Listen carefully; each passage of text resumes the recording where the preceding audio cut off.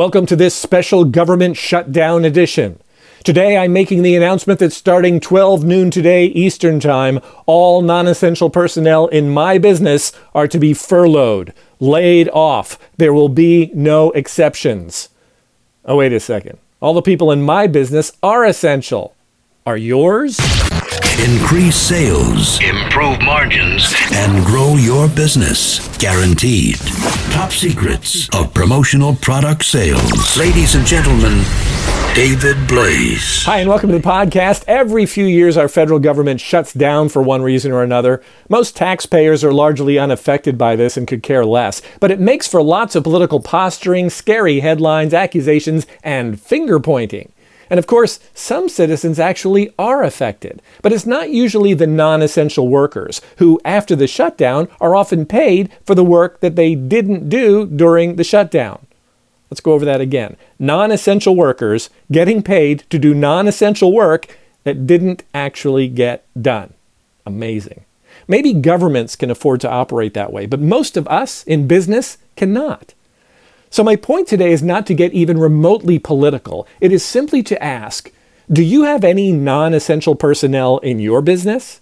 People whose work makes absolutely no difference at all to your top line or your bottom line. People without whom everything would continue to function absolutely fine, or perhaps even better. And if so, why? Just the idea of having and paying non-essential personnel makes absolutely no sense to me. Why would anyone do that? In reality, any business owner living up to his or her fiduciary responsibility can't do it. It simply cannot be justified.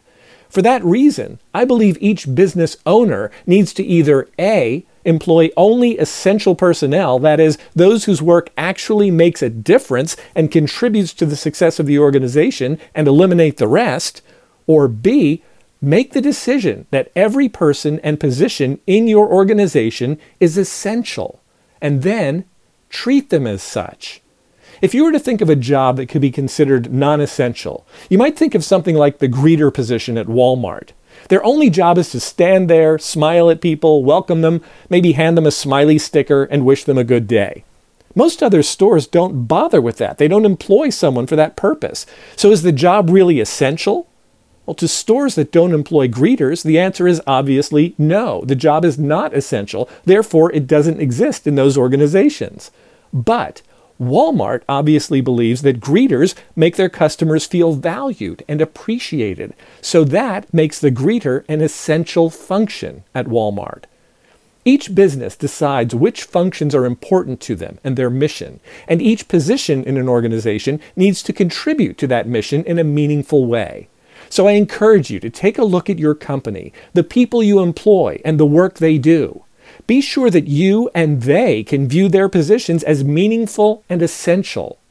No one should ever feel that the work they do is irrelevant, unnecessary, insignificant, or worthless, and no business should create positions that lack true purpose.